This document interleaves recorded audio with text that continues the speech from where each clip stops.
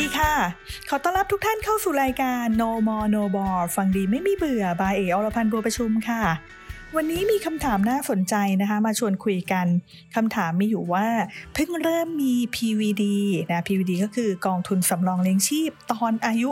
30จะจัดการยังไง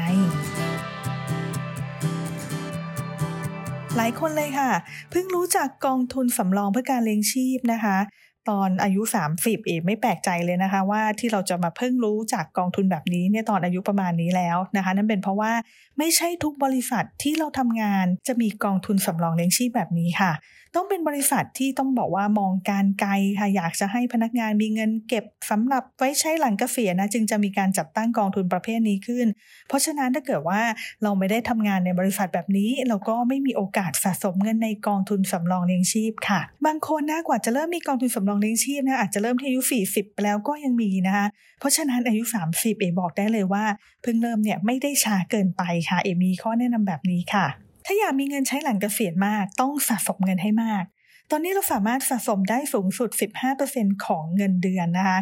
แนะนำให้สะสมเต็มสิทธิ์ที่ 15% ค่ะในส่วนของบริษัทเนี่ยเขาจะใส่เงินสมทบเท่าไหร่ไม่รู้นะคะตรงนั้นก็คือเป็นส่วนของบริษัทที่จะสมทบให้กับเราค่ะเราเอาส่วนของเราเป็นหลักเพราะฉะนั้นเนี่ยเรามาดูว่าที่บริษัทเนี่ยเขามีกองทุนประเภทไหนให้กับเราเลือกบ้างมีนโยบายแบบไหนบ้างนะคะถ้ามีแบบสำเร็จรูปมาแล้วก็คืออาจจะเป็นแบบผสมมาให้เราแล้วนะคะมีหุ้นไม่เกิน 10% ส่วนที่เหลือเป็นตราสารหนี้นะคะหรืออาจจะมีกองที่บอกว่ามีหุ้นไม่เกิน 20% ส่วนที่เหลือเป็นตราสารหนี้หรือว่ามีเป็นกองอื่นๆที่มีสัดส่วนที่แตกต่างกันออกไปนะเราต้องมาดูว่าเรารับความเสี่ยงได้แค่ไหน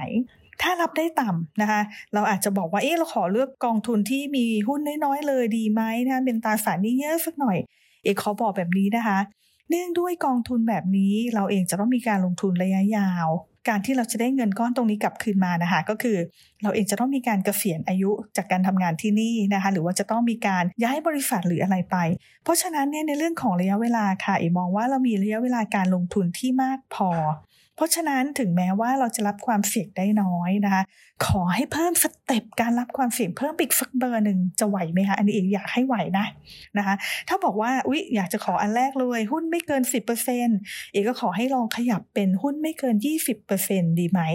การที่เราจะเก็บเงินไว้ใช้หลังเกษียณค่ะด้วยระยะเวลาที่เราต้องลงทุนไปอีกอย่างน้อย25 ปีหรือว่า30 ปีตรงนี้ถ้าเกิดว่าสัดส่วนของเงินลงทุนที่เราเนี่ยลงทุนหนักไปแค่ในส่วนของตราสารหนี้นะคะตราสารหนี้ก็คือลงทุนในเรื่องของพันธบัตรหรือว่าหุ้นกู้บริษัทเอกชนต่างๆเพราะฉะนั้นโอกาสในการที่จะได้รับผลตอบแทนเนี่ยน้อยมากๆนะโดยเฉพาะในปัจจุบันนี้เนี่ยดอกเบี้ยยิ่งน้อยเข้าไปอีกนะคะการที่เรามีการลงทุนในหุ้นบ้างนะคะหรือว่ามาฉุดเนี่ยบอกว่าเอาแค่ 10% พอเนี่ยก็ไม่แน่ใจนะคะว่ามันจะช่วยดึงแบบพอร์ตของเรานะที่จะให้เราได้รับผลตอบแทนเนี่ยได้สูงกว่าเงินเฟ้อได้หรือเปล่าเพราะฉะนั้นก็เลยอยากจะให้เราลองดูค่ะว่าให้เพิ่มระดับความเสี่ยงอีกสักเบอร์นึงจะไหวไหมเพื่อเพิ่มโอกาสที่เราจะได้เงินที่มากขึ้นในอนาคตนะคะนอกจากนี้ค่ะแนะนำให้ดูว่าเงื่อนไขของบริษัทเราค่ะเป็นยังไงบ้างนะคะอย่างเช่นทำงานครบ3 ปีนะคะหากลาออกก็จะได้รับเงินในส่วนของบริษัท 50% หากอยู่ครบ5 ปีจะได้รับเงินสมทบของบริษัท 100%พอเป็นแบบนี้ค่ะตรงนี้ขึ้นอยู่กับแต่ละบริษัทนะเพราะว่าอย่างบางที่เนี่ยก็คือแค่ทำงานไม่เท่าไหร่เลยนะก็พอบอกว่าได้เลยส่วนของบริษัท 100% นะคะตรงนี้ค่ะเราต้องลองดูว่าจะยังไงคือเราก็อยากที่จะอยู่บริษัทแล้วก็ทำงานให้กับเขานานๆในขณะเดียวกันเราก็อยากจะได้ในส่วนของเงินสมทบเต็มร้อยด้วยถูกไหมคะอีกจุดนึงค่ะบางบริษัทจะมีกำหนดเอาไว้ว่าเขาจะสมทบให้กับเรานะอย่างบางที่บอกสมทบให้ 3% นะแต่ถ้าคุณทำงานครบ5 ปีเขาจะเพิ่มเงินสมทบให้เป็น 4% นะแล้วก็จะเพิ่มให้ทุกปีอีกปีละ 1% สูงสุดที่ 10%ถ้าเป็นแบบนี้เป็นไงคะเรายิ่งขยันทำงานใหญ่เลยค่ะเพราะว่าอยากจะได้เงินสมทบที่เพิ่มมากขึ้นนะคะเพราะว่าเรามีเวลามีอายุการทำงานที่มากขึ้นนั่นเองนะคะเงินส่วนที่เราส่งเงินสะสมเราสามารถนำมาหักลดหย่อนภาษีได้สูงสุดก็คือ 15% ไม่เกิน 500,000 บาทเมื่อรวมกับกองทุนรวมเพื่อการเลี้ยงชีพ IMF รวมกับกองทุนรวมเพื่อการออม SSF รวมกับประกันชีวิตแบบบำนาญหากเราลองคำนวณแล้วยังเหลือสิทธิ์ที่สามารถลงทุนเพื่อลดหย่อนภาษีได้อีกค่ะและเราก็มองว่าเราอยากจะลงทุนเพื่อที่จะเก็บเอาไว้ใช้เป็นเงินหลังเกษียณเราอาจจะมองการลงทุนในกองทุนรวมเพื่อการเลี้ยงชีพหรือว่า IMF เพิ่มเติมได้นะคะ ซึ่งสามารถเลือกได้หลากหลายนโยบายตามใจเราเลยแล้วก็สามารถลงทุนได้สูงสุดถึง 30% ของเงินได้รวมกันกับกองทุนสำรองเลี้ยงชีพที่เรามีแล้วก็คือไม่เกิน 500,000 บาทนั่นเองส่วนใครที่อยากมีกองทุนสำรองเลี้ยงชีพบ้างนะคะแต่ว่าบริษัทไม่มีอยากได้เสียใจไปค่ะเราสามารถเริ่มลงทุนนะเก็บเงินไว้เพื่อใช้หลังเกษียณด้วยการลงทุนในกองทุนรวมเพื่อการเลี้ยงชีพหรือว่า RMF ได้ยิ่งมีเงื่อนไขว่าต้องลงทุนทุกปีไม่น้อยกว่า5ปีแล้วก็ขายคืนได้เมื่ออายุ55ปีด้วยแล้วก็จะยิ่งทำให้เราเนี่ยต้องลงทุนทุกปีนะคะและถ้าจะให้ดีค่ะแนะนำให้ลงทุนทุกเดือน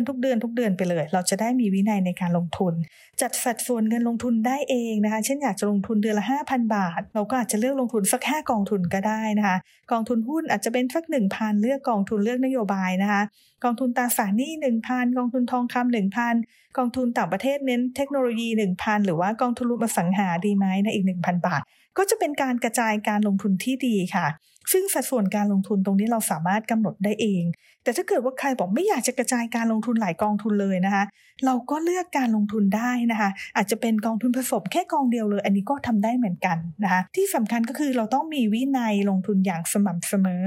หากกลัวลืมนะที่จะลงทุนก็สามารถแจ้งให้หักเงินเพื่อลงทุนแล้วก็แนะนำให้หักวันที่มีเงินเข้าบัญชีนะคะบางคนบอกว่าเงินเข้าทุกวันที่25อาจจะให้หักสักวันที่26หรือ27นะคะแต่ใครที่บอกว่าเงินเดือนเข้าวันที่30ให้มาหัก25อันนี้บางทีอาจจะพลาดนะเพราะว่าเงินช่วงปลายเดือนมักจะไม่ค่อยเหลือนะคะอันนี้เราต้องลองดูว่าเงินเราเข้าเมื่อไหร่ให้หักบัญชีตรงช่วงที่เรามีเงินนะคะอายุ30ปีเพิ่งเริ่มลงทุนบอกได้เลยว่ายังไม่สายอย่ารอให้อายุ40 50แล้วเพิ่งนึกได้นะถ้าเป็นแบบนั้นเนี่ยอาจจะต้องใช้เงินลงทุนที่มากขึ้นเพื่อที่จะเร่งสปีดการลงทุนเพราะว่าระยะเวลาของเราเนี่ยอาจจะเหลือไม่มากแล้วอันนี้ก็คือระยะเวลาในการทำงานนะคะเหลือน้อยลงไปเรื่อยๆทุกทีแล้วนะคะการเลือกลงทุนในสินทรัพย์ที่มีความเสี่ยงสูงอาจจะทำได้น้อยลงถ้ายิ่งเราอายุเยอะมากขึ้นนะคะเพราะฉะนั้นหากลงทุนตั้งแต่อายุยังน้อยยิ่งมีระยะเวลาลงทุนคงเหลือมากยิ่งขึ้นก็ยิ่งเพิ่มโอกาสทำให้เราเลือกนโยบายการลงทุนได้มากขึ้นสำคัญที่มีวินัยความใส่ใจและความตั้งใจในการลงทุนของเราค่ะสำหรับใครที่มีประเด็นที่น่าสนใจก็สามารถแจ้งเข้ามาได้จะได้พูดคุยกันในตอนถัดๆไปแล้วพบกันใหม่ในวันพฤหัสหน้ากับ No More No Ball ฟังดีไม่มีเบื่อบายอรพันธ์บัวประชุมก็ขอให้ทุกคนมีความสุขกับการลงทุนนะคะสำหรับวันนี้สวัสดีค่ะ